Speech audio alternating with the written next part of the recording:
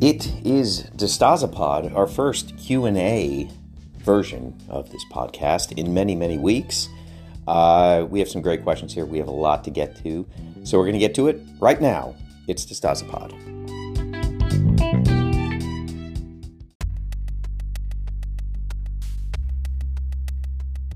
We had a lot of new patrons sign up in July, so I just want to welcome everybody. We have over 10 new patrons, which, considering how small our wonderful community is, that is a nice influx of people. So welcome to everyone. I hope you find your footing here. It is so far the best community on earth. Hopefully that holds up. We're going to go today. We're going to start off with the question of the week, and this comes from Charlie Pope.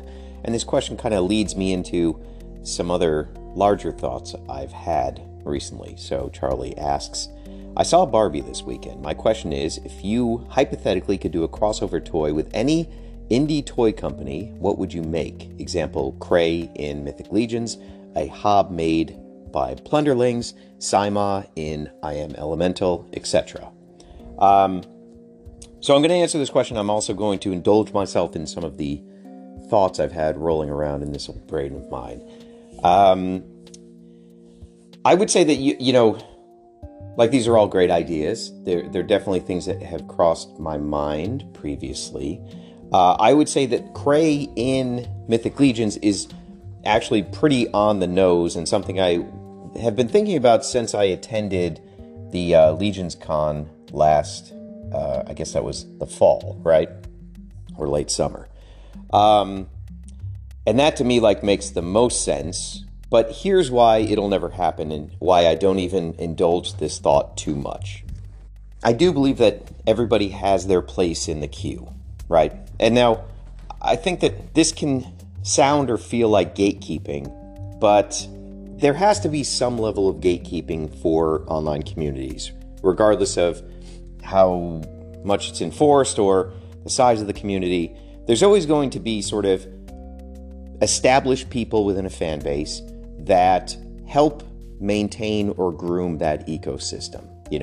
This may be a hurdle for new people joining a community. You might find some of the older people are less helpful or more exclusive about the information they share. I don't think we particularly have that problem here in Knights of the Slice, but I've certainly seen it in other communities. But we all have our place in the queue of Knights of the Slice, right? I'm at the front of the queue, obviously. I'm got to steer the ship and all that. And then there is a hierarchy that is pretty fluid, but it does exist. There are people who have been here for a long time. There are brand new people. This is just a sort of a way that a community self-sorts in many regards. Now, a small subsection of our community are makers. These are people that are making resin toys. These are people that aspire to be toy makers. These are people that have projects they're working on pretty diligently and have been for many years. And for those people, they're a little higher up in the queue because they've spent their time rolling up their sleeves and working with the community, sharing their work, attending shows, showcasing what they have. And at a certain point, some of those people will have an actually produced piece that maybe comes out in Knights of the Slice, or maybe in the larger Goliaths community, or maybe independently. If we look at past successes here, these sort of homegrown Squires of the Slice that have contributed something that gets made into a real manufactured piece, I guess the best example would be David White, Mechazone, right? Now, David is a super talented guy, and I did not put him on the map, right? He is a talent that has, his skill has nothing to do with Knights of the Slice. He just happens to have sort of been there at the beginning and contributed a lot of great projects. And now David is, a pretty in-demand digital sculptor for both Super 7 and also recently we saw his enormous mech suit that he designed for Mezco. David's the best of the best, and having known him for many years, he designed Capsule version 1 and Capsule version 2, and that is a Squire of the Slice who has actually had their work produced. And there are probably a handful of other people who have contributed a head here, an accessory, and the list is too numerous. Just for brevity's sake, I'm not going to go through it. But those people, they tend to be towards the top of the queue and I would say get a little more attention for their projects and the time they're putting in. And now with this next bit, I want to be very clear. It should be taken in the spirit for which is intended. I'm not singling anybody out. And if you're listening to this and it seems like I'm personally speaking to you, I'm not. I'm speaking in very general terms. There are new people who arrive on the scene and they want to skip the line and they want to be the next Glyos maker, or they want to be, whatever the case may be. And the issue there is that there is a path to sort of coming into that hierarchy, into that upper tier, into being a maker and being somebody who contributes, and eventually, if that's your goal, to be someone who has works published or a piece produced or something manufactured in China, whatever the case may be. And so the path to that cannot be skipped. You have to put the time in. You have to iterate for years and years on the idea. You have to, if you're a toy maker, run things in resin. You have to attend shows. You have to hobnob with the squires in person. You have to sell your goods. You have to do it at 1 and 2 pieces at a time, if necessary. But there's always going to be enthusiastic people who think they have a great idea, and maybe it is a great idea, but they want to skip to the front of the line, and they want the full treatment. They want to be taken under the wing and sort of given the keys to the kingdom and get to manufacture their toy instantly, overnight, and become the next hit Glyos maker. And while there isn't actually anybody specifically embodying all those qualities, in the past I have encountered this. There are people that they're not interested in the community. They don't really want to put time into interacting with us or contributing or critiquing or showing their work. They just want to go straight to the front of the line and get on the ride. And there just are not opportunities for that, regardless of how good your design, your concept may be. And so I'm saying all this, I'm laying this all out in terms of Knights of the Slice in our community because I understand this. This is how I have decreed these things will work. You put the time in, you attend the shows, you release in resin for a few years, and then maybe you start to think about being able to manufacture. Those are the rules. That's how we do things in this community. And so I am able to apply that same rationale to something like Mythic Legions. I don't get to cut in front of the line and have my Cray figure made, even though they have tons of perfect parts that would work excellent to execute this character, and I have a great working relationship with Eric, and I have a great working relationship with Bill, and I've known the other Eric for many, many years, and maybe I could call in a favor, bend a few wrists, and they would do it for me, but I'm not going to go down that path because there is a queue, and I have a position in a queue. Going to Legions Con and seeing all of the people set up there, they must have had 30 vendors. The majority of those people are just making accessories for Mythic Legions, meticulously hand-painting everything, making, their own stories, just an incredible, it's kind of like Toy Pizza Con times 30 in many respects.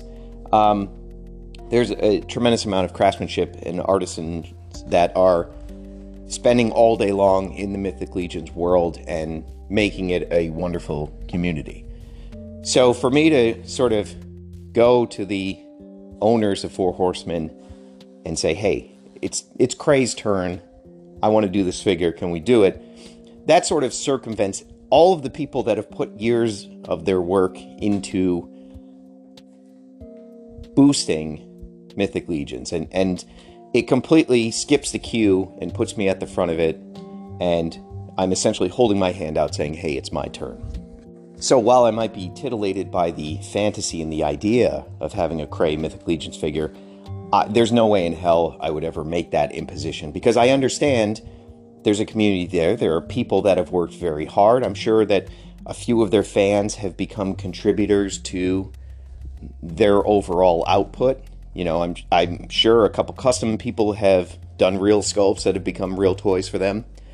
And so I understand the balance of these things. And there's no way in hell I think of myself so importantly that I'm going to cut ahead of all those other craftsmen who have been out there, beating the drum for Mythic Legions well beyond my sort of casual engagement with the fan base and with collecting the line.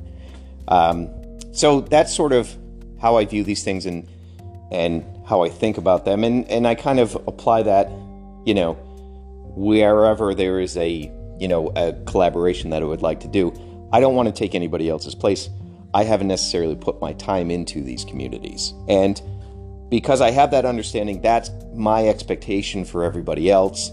And I think generally we all kind of align with that thinking. It does happen every now and then, and thankfully we don't have any of this going on right now, but in years past, you will get a brand new customer, right? And they come in and they spend a lot of money right away. They go on eBay and they buy a bunch of older figures. They do a ton of trades. They boost their collection, and it all happens in a very manic state. It seems to stack on top of itself in a very short amount of time. And then this person will reach out to me and be like, hey, I want to run my own figure. I want my own color exclusive. Also, I have my own toy ideas. I'd like to get those made. How do we do this? Let's go. And this is somebody who, granted, has spent a lot of money, but not a name I know. Nobody who's come to our shows. Nobody I've met in person. And inevitably, these people always burn out pretty quickly and sell off their collections and leave the collecting hobby because they don't get what they want from me. And I don't know that there is any way to placate people like that. But I've seen it happen probably 5 or 6 times. These people come on very hot and heavy. They throw around a lot of money. They think that that is a signifier or a sort of way to influence me to help them make their bigger dreams happen, even though these are not people that have been in the community, that have done trades, that have helped other squires out. It's a weird phenomenon. It's happened several times, but thankfully we don't have any of that going on right now. I would say also, I know I'm going very long with this question, and we're in a completely sort of different hemisphere than what was asked. But the way I think about when new people arrive on the scene for Squires of the Slice, and they have their projects, and they're excited about them, and they want to make them happen, I think that the best approach in these situations is my approach to music, right? I've not been playing music very long, maybe 2-3 years. I have not gone into Atlantic Records headquarters and said, hey, give me a record deal, right? I understand my place in the queue. So I play local shows, I do live streams, tens of people listen to my music, and I'm completely satisfied and happy with that because I'm going to work on the craft. I don't need this bigger dream. I don't need a big record deal. I don't need a world tour. That has nothing to do with putting time into the work itself and just getting a little bit better every day. And I think that that is how I sort of approach creation within a new medium where I'm not established. And I think that that is a good path to follow, if you have creative pursuits. Absolutely get yourself into a community of like-minded people, but then understand that there is a queue, and you have a position in that queue, and that the only thing that moves you up in that queue is spending more time and focusing on the work. And so I don't have for myself the expectation that overnight my music is going to be meaningful to millions of people and it's going to attract the attention of the mainstream, music press. I understand none of that's going to happen. So instead, I turn my focus to the craft itself, and therefore I have a much more meaningful pursuit. I don't have any bigger pressures for additional audiences or additional, adoration. I understand none of that's going to happen, and that's okay. I only need to sort of do the work every day. And so if any of that kind of helps provide alignment for the people listening to this and their creative visions, then good. And thank you for the question, Charlie. I know I went on a complete tangent there, but I think there were some useful things, and it kind of intersected nicely again with a lot of things that I've been thinking about lately.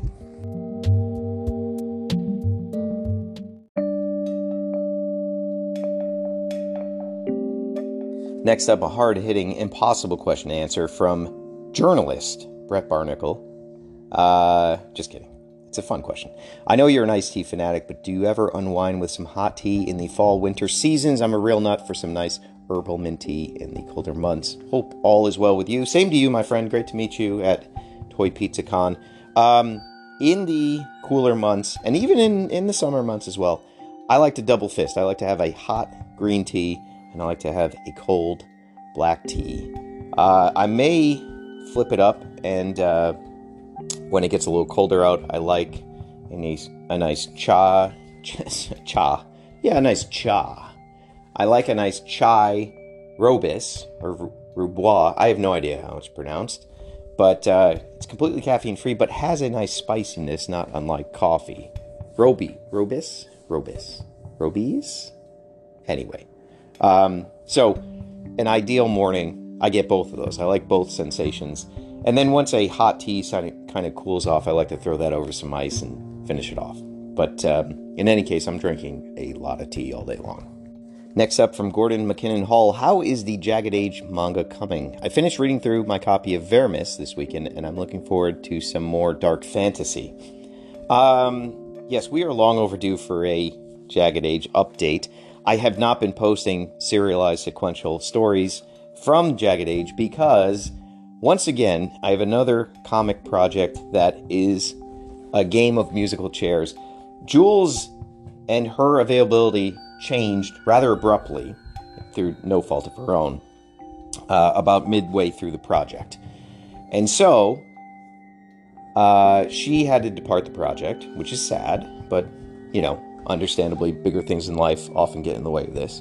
But the good news is Renosa has come back to the project and is actually going back and redoing all of Jules's previous pencil work on pages. And so I believe the final product will be all Renosa's work, with Jules getting credit for the sort of pencils and layouts. And it is coming along incredible, but very slow, because Renosa has a full-time job. He only works on this on the weekends, and he is so damn good, I am not going to push him to finish it any sooner than however long he needs. Because of this, and because there will be, essentially the slate is going to get wiped clean and Jules' artwork will no longer be the finalized story, it's put the serializing of the story on Patreon on hold, because it doesn't make sense if it's going to look like a completely different thing once it is published. If I had to guess, I think we can probably have a physical copy of this at the end of the year. I think we're at page 17 of 22, which is good. We have, the lion's share of the artwork done, but there is still formatting. I have to sort of fine-tune the dialogue and add the text and copy. So it's coming along. It's really about a page a month, which is kind of why it's taking a very long time. But I do think it's going to be worth it. And hopefully by the end of the year, we can have this happen. I did have initial plans to do a sort of ashcan preview of the book in time for Toy Pizza Con, but like many other things I wanted to do for the show, it got X'd off the list just due to time running out and not being able to kind of focus on every single idea I had for the show. So overall, I'm thrilled with what's been done so far. It is going to take a long time. It looks fantastic. It looks even better than any work that's been shared previously. And I think people are really going to love this. So I think we look at end of the year as a jumping off point, and maybe there can be some releases tied into that if we're lucky. Next up, we're heading over to the Discord, a top secret message board. You can access it by being a patron, patreon.com/Jesse DeStasio. I sound like Dan Larson when I go into these reads, these self-promotion reads. Not that that's a bad thing. We love Dan Larson. It's great to see him at Toy Pizza Con, by the way. Robot Assassin, can we get more Star Trek homages in the line, like a Gorn made from a Cherubian lizard head, a Cro-Mega body, or a Borg 2-pack made from a Rift Killer with a caliber set and a Sen 5, maybe throw in a pale Mark Mosman head for a Locutus homage? Underneath this, Dorothy points out, and I think rightfully so, I believe you can make this or something close to it with what you described today. And I do think that's probably the most reasonable response. Dorothy stole it from me. You could do that now. You got the parts. God bless. I say everyone, don't wait on me to make the stuff you want to see. This is a modular toy line. You have all the parts in the world, if you include everything O'Nell's done. Go to town. You have my blessing. I would love to see it. Everybody post pics. Next up is Skywalking. If Card Slicers was picked up and took off, would you consider a mobile version of the game? Yeah, no question. And in fact, early on, that was something I was looking at. I do have a few app ideas. I just, to be frank, I don't have enough time in the day to chase these things down. I would, probably before a Card Slicers mobile app, I would like to do a simple Design a Night app, which just has sort of body parts segmented, and you kind of click which body parts you want, and you color them in. I would love to do just a very simple app like that. I think that would be a lot of fun. And also, it would help me tremendously in terms of brainstorming new colorways and ideas and things like that. So that's kind of first on my list in the app world. But, it's probably just a pipe dream because I got to stuff envelopes. Next up from Rusted Toys, I got my O'Nell Goss. Beautiful. The color combo is so close to another great Glyos color that I was wondering if Glyos colors ever get lost. Can't wait to build something out of this. Myself and O'Nell and the majority of manufacturers, big and small, utilize the Pantone color system. These are pretty expensive books of color chips that you use to have a sort of universal language that works with China so that they can easily understand the exact color you're going for and appropriately mix the plastic and the sort of pigment in order to ensure they have a color match. Now, this is a science, this is an art form, not a science. There's always going to be some slight variation to colors that are run at different times. I think normally it's pretty well dialed in and they get stuff pretty damn close. But there are sort of fluctuations for sure. I would say that given that we use Pantone and all the O'Nell stuff is made in one factory, the chances of a color being lost is not incredibly likely, right? Because we have a sort of standard numbering system and we have this huge backlog of previous plastic colors that have been run. We have samples we can send. So typically, we can match something up pretty damn close. A good example recently was the Issam Waste Native American Classic Knight figure. He sold out pretty quickly, but the head was run probably a year or two previously. And we had this interesting phenomenon. The head of Issam Waste, the base plastic color was a light purple, a lilac color. And so when they applied the skin tone came out a little bit darker because the base color was kind of not necessarily seeping through, but it affected the saturation of the standard flesh color, or peach color, I should say. So when it came time to run this new Classic Knight with the bare torso, I couldn't just call out the Pantone number, right? That's not going to match because the base color for Issam is hot pink, and the base color for the head that I wanted to match it with was a more muted lilac color. So I had to resend this old head that got run, 18 months prior, and say, match this to this. It is not this Pantone color. And they did it beautifully. If you guys, I don't think anybody's thought that these were incongruent parts, but they are from two different production waves, spread out quite a bit. But it worked because, they're very good at matching colors. So that's a situation where we couldn't really rely on a Pantone color because the base plastic was going to affect the hue and the saturation. So, I think generally colors don't get lost, and you can usually figure out a creative way to get exactly what you need. Now, the best process to ensure you get the colors you want is to be there live in the factory when they're making paint samples, which is not something that, I'm always able to do, unfortunately. But that is kind of when you can get the most done and you can really ensure you're getting exactly what you want.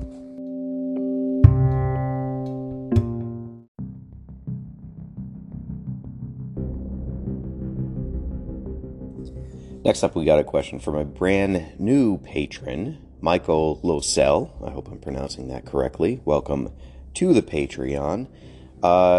Question, are you a Doctor Who fan? Very good question. Very fair question. I've only actually seen one episode of Doctor Who, and that is the Weeping Gargoyles, or the Weeping Statues. I forget the name of it exactly. But tremendous episode. I really like it quite a bit. I don't know why I have not seen any other Doctor Who episodes, but that one is pretty great. I believe that's David Tennant. Not David Tennant. Yes, David Tennant.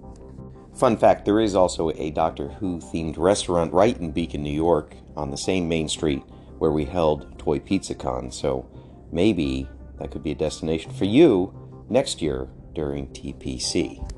Next up, a question from Thomas Bucci. My question is regarding one paint app on the Goss. On the black Goss forearms, there is each a silver paint app. Now, going by the formula, that should mean there should be a gray paint app on the white Goss's forearms as well. However, they are instead left unpainted. Why? I don't have a satisfactory answer for this. Don't know. I would also say the Pearl and the black Goss armor are, in fact, the Most Toys, designed by Mark Mosman. Those are official releases for his toy brand. So perhaps direct questions regarding those two styles towards Mark. He might be able to share some insight there. Heading back to the Discord, we got another question from Charlie Pope.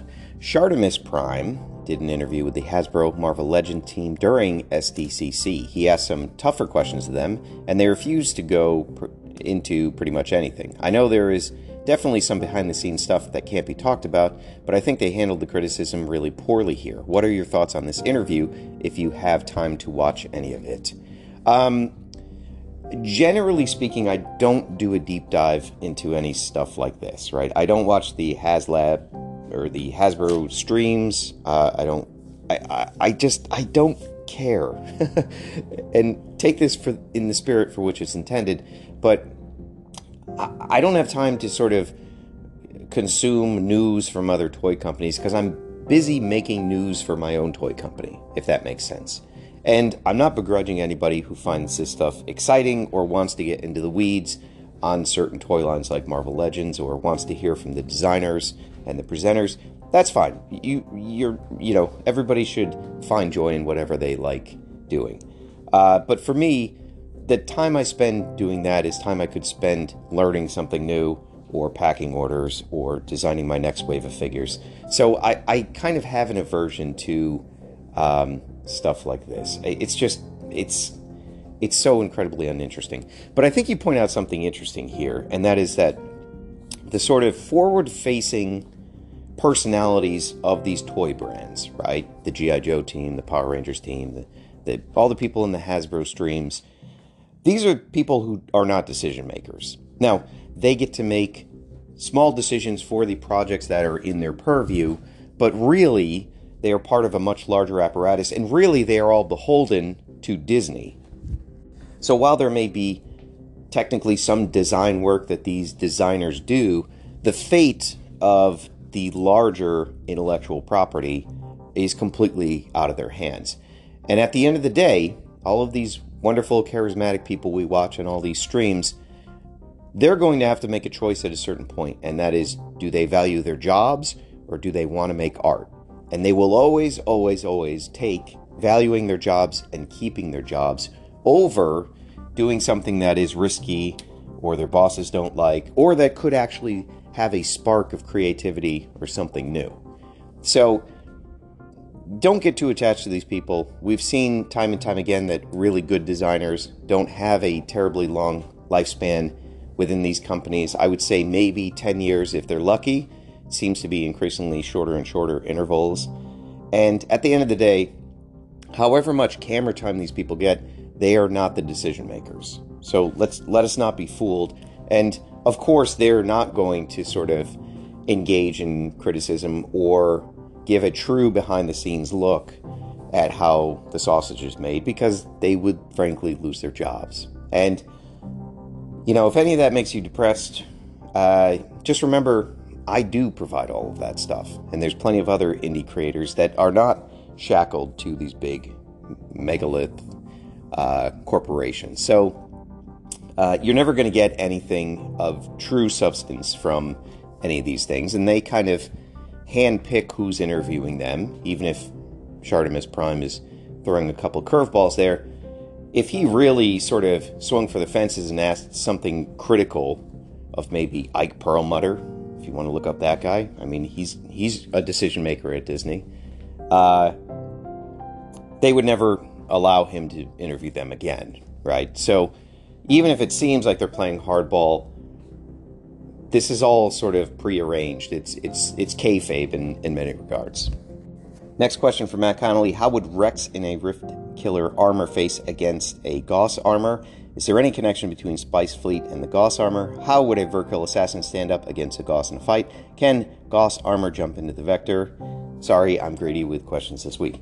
Okay, so briefly, regarding a Verkill assassin or Rex in a Rift Killer armor versus a Gauss armor, I'm giving it to Gauss every single time. I mean, we've seen a little bit of these guys in action, and they are, at this moment, the most powerful character or suit of armor in the Night of the Slice universe. Rex apparently died trying to escape the Gauss armor, right? And Rex is a pretty crafty, pretty strong guy, but it would appear he was expired in the explosion of the Black Satellite. So I'm giving it to them every time. Now, I, as far as has been revealed to me, I have not seen any Vector engagement abilities of the Gauss armor, but we have to remember the Vector is currently shattered. There is not the easy pathways that used to exist world to world. So perhaps because the shattering has happened, there was no way to integrate some sort of Vector abilities into Gauss armor. Now, if we recall the Black Satellite comic where we met Monroe, Monroe manipulated the Vector utilizing a modified caster wand. So there does appear to be some capillaries that are forming and some pathways that can be carved, but largely the sort of super highway that would connect all these different worlds and dimensions and places in time has been sort of severed in a very major way. Next question from Ian Amling. Would it be fair to say that the adult collector market and secondary market, respectively, has stripped the next generation of the experience we had in our youth? I had this conversation with my nieces and nephews, and their response is that they like video games more because there was never a problem getting them, and they enjoyed sharing them with class and teammates. This is a great question. I like this a lot. But I think again, we're getting stuck in the assumption that the world as we grew up in was a permanent thing. And this is not the fault of Ian Amling or Jesse DeStasapod or anybody else. This is a very real psychic phenomenon that happened in the 80s, 90s, and early 2000s. Francis Fukuyama famously said, and I've mentioned this many times, this era is the end of history. The idea that capitalism and democracy are hand in hand and have globally conquered every other country, every other market, every other superstructure, and proven itself to be the ultimate form of humanity, and there will never be anything better than that. So we all grew up at the end of history with this understanding, whether it was something we agreed to or not. Subconsciously, it was there, and it was decided by the world leaders and everybody in the first world, essentially. And the fall of Russia was sort of the linchpin to a lot of this mindset that we didn't even realize we were being infused in.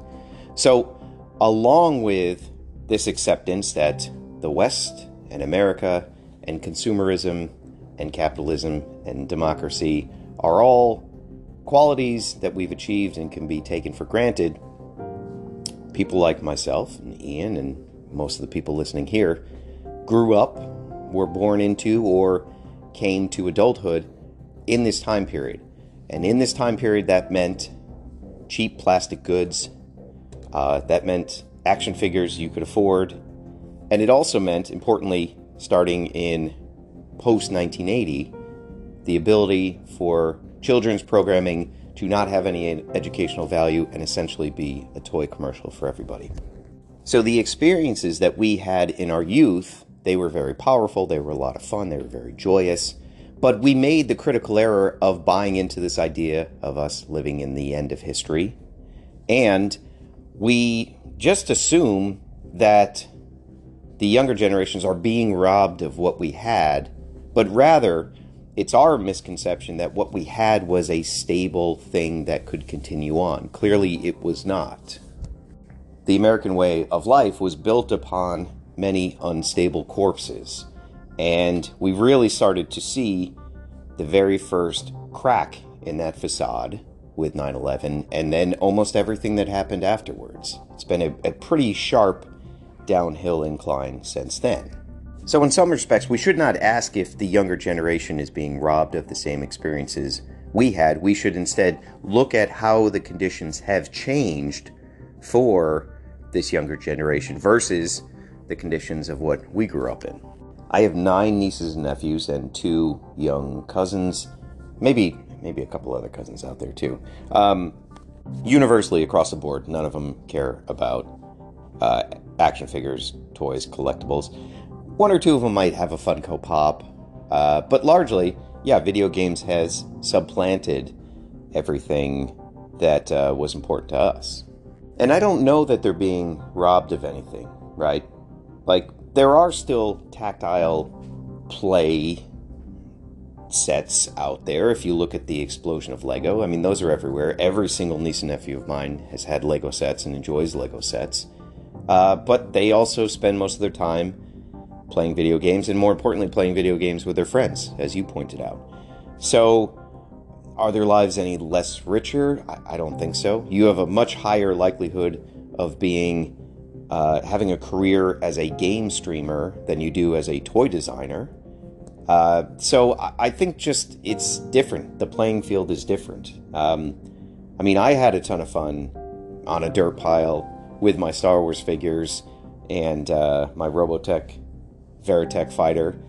But saying that out loud in comparison to what my nieces and nephews have today sounds an awful lot like my grandparents talking about walking 8 miles in the snow uphill. You know, we sort of, there's a generational turnover, and we become the cranky old guard, and, you know, why aren't things the way they used to be? This is a tale of as old as time. It keeps repeating itself. Like, my dad's parents might have been appalled by Elvis, but my dad was appalled by gangster rap, and I am appalled by all the mumble rappers on SoundCloud. It's just the same cycle repeating itself in many ways. And when I see all these video essays on how things are so much worse for collectors nowadays, and the bemoaning of Toys R Us and KB Toys going out of business and X, Y, and Z, you know, I have to sort of laugh at that, because it's our fault for thinking those were permanent conditions, right? There was never any guarantee KB Toys was going to exist forever. There was never any guarantee that Toys R Us was going to exist forever. Why did we assume that these things would perpetuate for eons and eons? That's, you know, a very sort of very close-minded sort of worldview.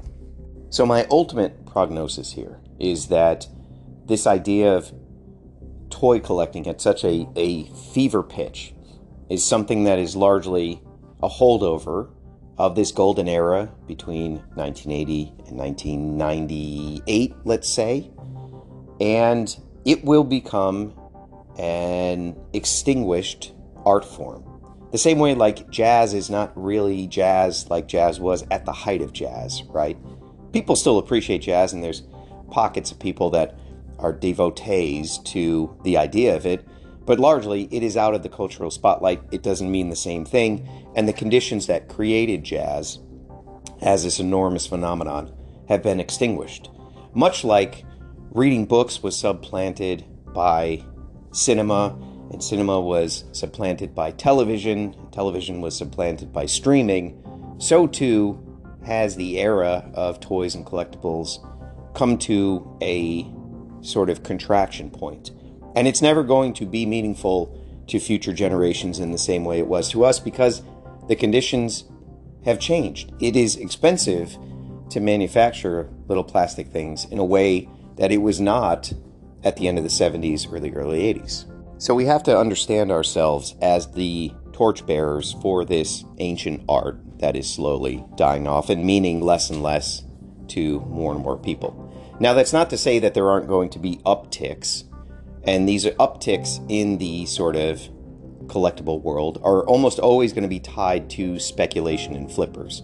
So if you look at the successes of something like HasLab, yes, those are, pretty interesting spikes in popularity for this dying art form, but it is largely underwritten by people buying a Sky Striker and flipping a Sky Striker, right? There is a sort of secondary market component that drives any of these little spikes in interest. Funko Pop, same thing. If you take away the speculator market out of Funko Pops, I don't know that it would have been the global phenomenon that it has grown to be. So it may seem like a depressing thought or a slow march to death, but that's okay. We all go down that path anyway in life. So let's just be happy that we grew up in the time frame we did, that we experienced walking into a Toys R Us and seeing shelves top to bottom full of Battle Beasts and Transformers, and everything was affordable and you could get them with your allowance, and that we grew up during the McFarlane era and Image Comics and the sharp shift that caused within toys and collectibles. Let's just be happy that we grew up at that time. People like me and people like Ian and people like you will continue to carry the torch for toys and collectibles, but largely this is a sun that is dying. It is losing its energy, and things will grow colder, and it will mean less and less culturally to everybody else. But I happen to think that in that cooling period, things can mean a little bit more, because it's not everybody cashing in trying to make toys and action figures for adult collectibles. It can be just people that purely love it and that are there for the story and the craftsmanship and things like that. So I think that's the reality we have to deal with when we sort of view the past and how good it was. We have to sort of, just discard all that baggage, and we got to look forward to the future. And as far as the idea of stripping the next generation of experiences we had, my nephew, to illustrate a point, he plays Fortnite, so he literally has this is kind of a trope, but he has a Dragon Ball Z skin, and he's running around with a shotgun shooting at Optimus Prime and Paul Muad'Dib and Snake Eyes. If you told me I could trade in my janky, broken Centurions figure for that experience of playing with my schoolmates as Goku with a shotgun shooting at my friend who was Snake Eyes, I think I would kind of take the latter. I would much rather have that experience. And, that is kind of a sad thought in some respects, but just stack the experiences side by side. I think we know which one is superior here, unfortunately. Unfortunately for us, and unfortunately for my career, that is a much more dynamic, memorable thing than what I'm doing. But all the same, great question. Thank you for asking.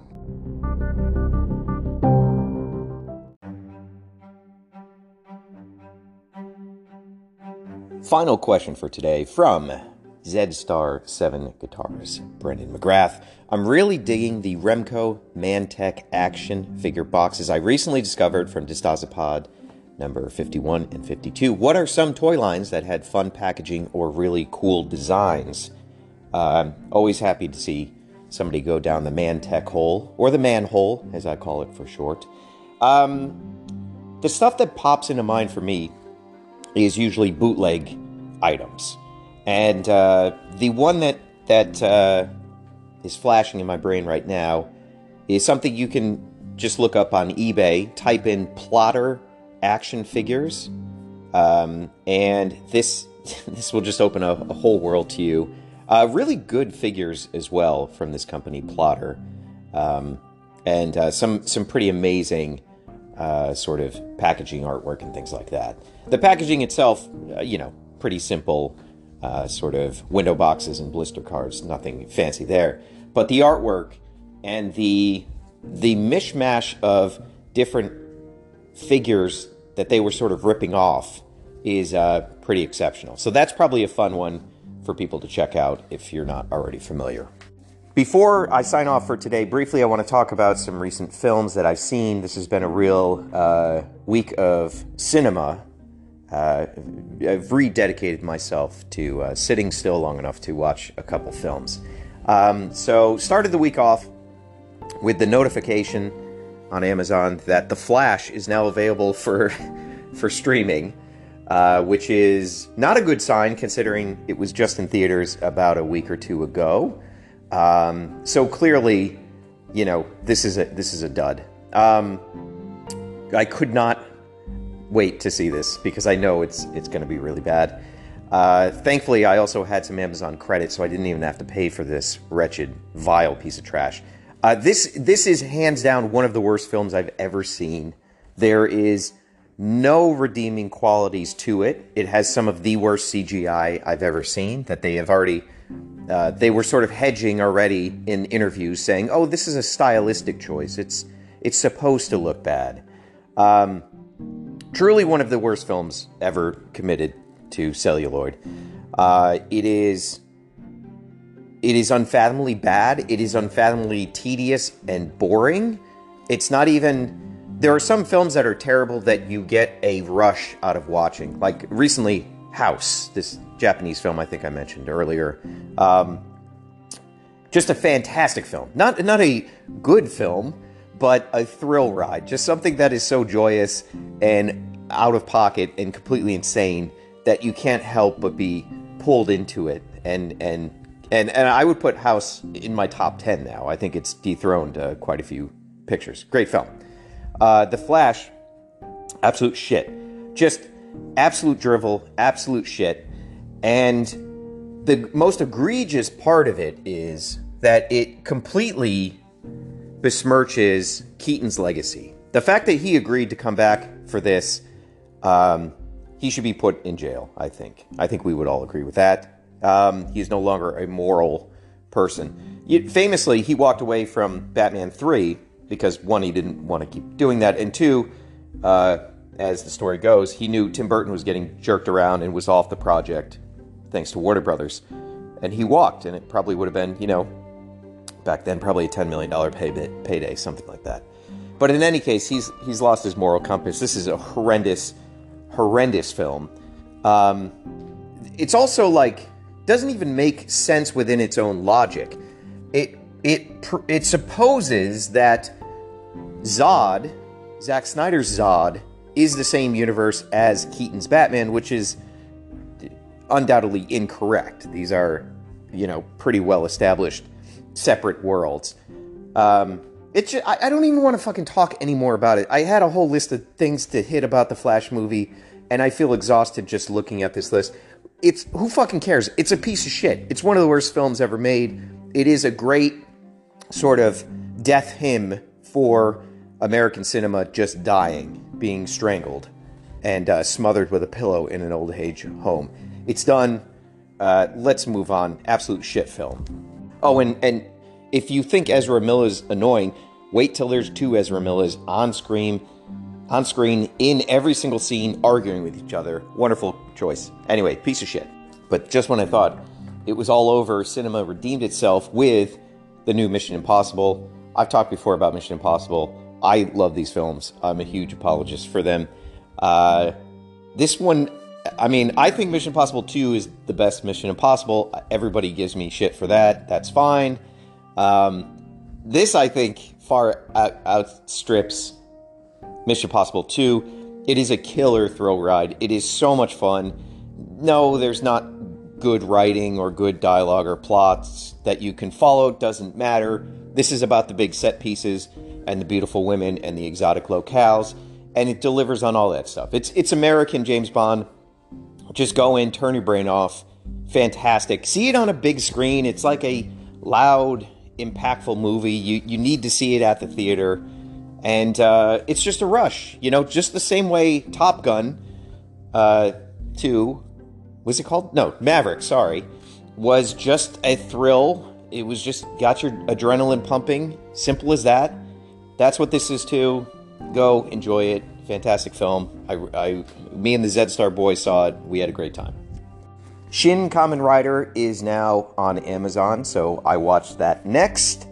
For those who don't know, Hideki Anno, who obviously cut his teeth in the world of animated features, has been slowly going through and rebooting all the older tokusatsu and kaiju characters in big cinematic presentations. I really hope he does Guyver next. That would be fantastic. It's been far too long, and we are due a Guyver reboot. Now, I don't know a ton about Masked Rider other than sort of visually always being attracted to the brand, but I've never watched a ton of the episodes, despite owning hundreds of the toys. This one is tough. I think if you know, this is a genre picture, right? This is about tokusatsu. It is very faithful to the idea of tokusatsu and all of the visual trappings of these old television shows from the 70s and 80s. As a film, I think it's kind of a harder sell. There's definitely really nice cinematography. The fight scenes are great. I sort of wish this whole entire thing was in 3D, because when they're fighting in this hyper-fast way, it clearly switches to 3D models of the characters, and it kind of works. I almost wish they had just kind of stuck with that formula. But I think ultimately, like, tokusatsu is such a, you know, it's not a deep subject, right? All of the characters have flowery language and talk about philosophy before they fight and all this stuff, but it is kind of a paper-thin concept. It is all just leading us up to a fight. You know, it's kind of the same thing you would maybe see in Dragon Ball Z, right? We don't have to have a ton of plot or contrivances or, you know, not a real depth to it. It is about sort of the fight scenes and the set pieces. And so, as a 2-hour cinematic experience, I don't know, kind of like, it's kind of thin gruel in some areas. But fantastic fight scenes, wonderful costume designs. It's a very good proof of concept that, you know, I've always felt like tokusatsu should have continued on beyond Power Rangers and should have branched out into, like, an adult tokusatsu show where there's blood and, you know, it's got some edge to it.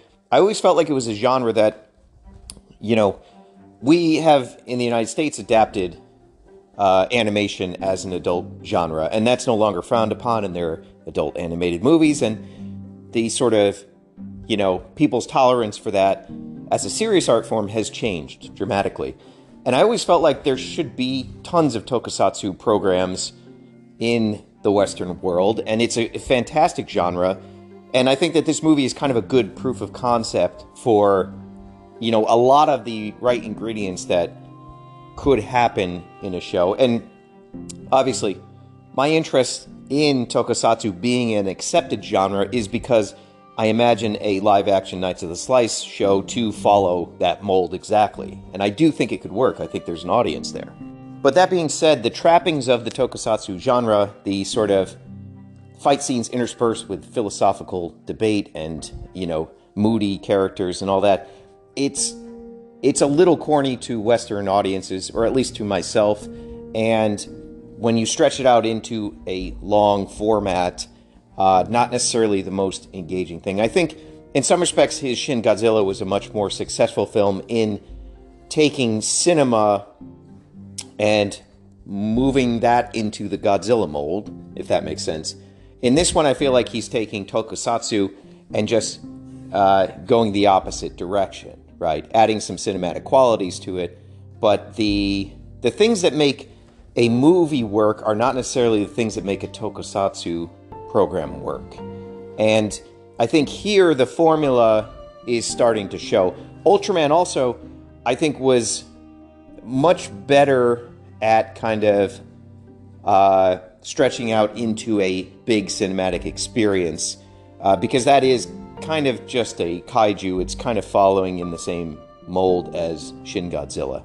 But in any case, Anno is a fantastic filmmaker. I hope he gets to keep rebooting all these properties. These are all sort of efforts worth watching and are interesting and are adding to our culture.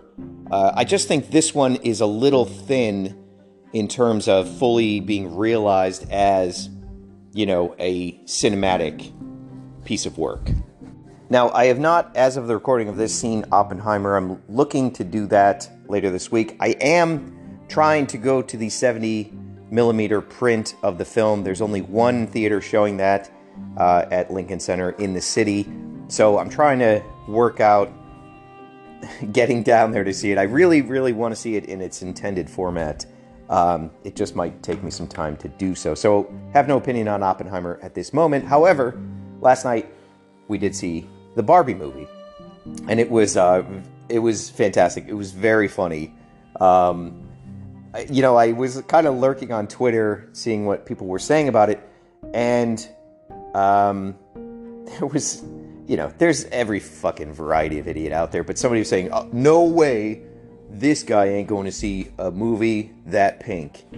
And I just have to laugh to myself, because if your masculinity is so fragile that seeing a film is going to shatter your concept of being a man, I don't fucking know what to tell you. It sounds like you're holding on by a thread there. So I thought it was a very, very funny, very entertaining movie. Deals with some pretty dark subjects, and it is a political movie, but I felt like they handled it pretty deftly. If you're going looking for just a sort of Brady Bunch style reboot, there's a lot more meat on the bone here, and it is such a fine line. This could have been fucked up so badly and been just a lecture about femininity, right? And that wouldn't have been fun for anybody. They found a way to kind of thread the needle and make it really funny, and you know, I thought it was really well done. Everybody there had a great time. I haven't heard like such uproarious laughter in a theater since I don't even know when. Maybe like seeing Borat for the first time. So I would recommend it. I thought it was really great. We'll see if Oppenheimer is any better, but Barbie movie, yeah, thumbs up. So I think that's it for today's DeStasapod. Thank you for the question submissions. To play us out is a Z-Star 7 song. I hope you all have a great week and a great weekend and beyond. Pre-order information for our next drop is coming soon, so keep your eyes peeled. Action figure of the millennia, July and August parcels are leaving first week of August. So this next pre-sale, your orders will be bundled with that. Everything will be going out on time. I think people are really going to like this month. I've been saying that every month or months. But this one is... look, nothing's going to beat getting a Gauss in the mail before anybody else, right? Let's just be honest about that. Getting a brand new figure the day of, there's not going to be a bigger thrill than that this year. But this one, I think, is going to put a lot of different pieces in people's hands. And I'm looking forward to seeing all the builds that come out of it. And we got a really fantastic stop-motion animation from Kenneth West coming up that ties into this. Very interesting characters. I'm happy with the narrative around this one. And I also have September and October, locked down, and I know what those are going to be, and I know what November is going to be. Just got a little question mark over December. So the rest of the year is pretty much set in stone, and I'm feeling good about it. Going to get everybody their club figures. And I suppose I have to make a decision sometime soon if we're continuing on with the club into 2024. So if you have any feedback about that, if you are dying to sign up for next year and you want to do a full year, let me know. And that helps me kind of figure out the path forward. So thank you, and pizza out.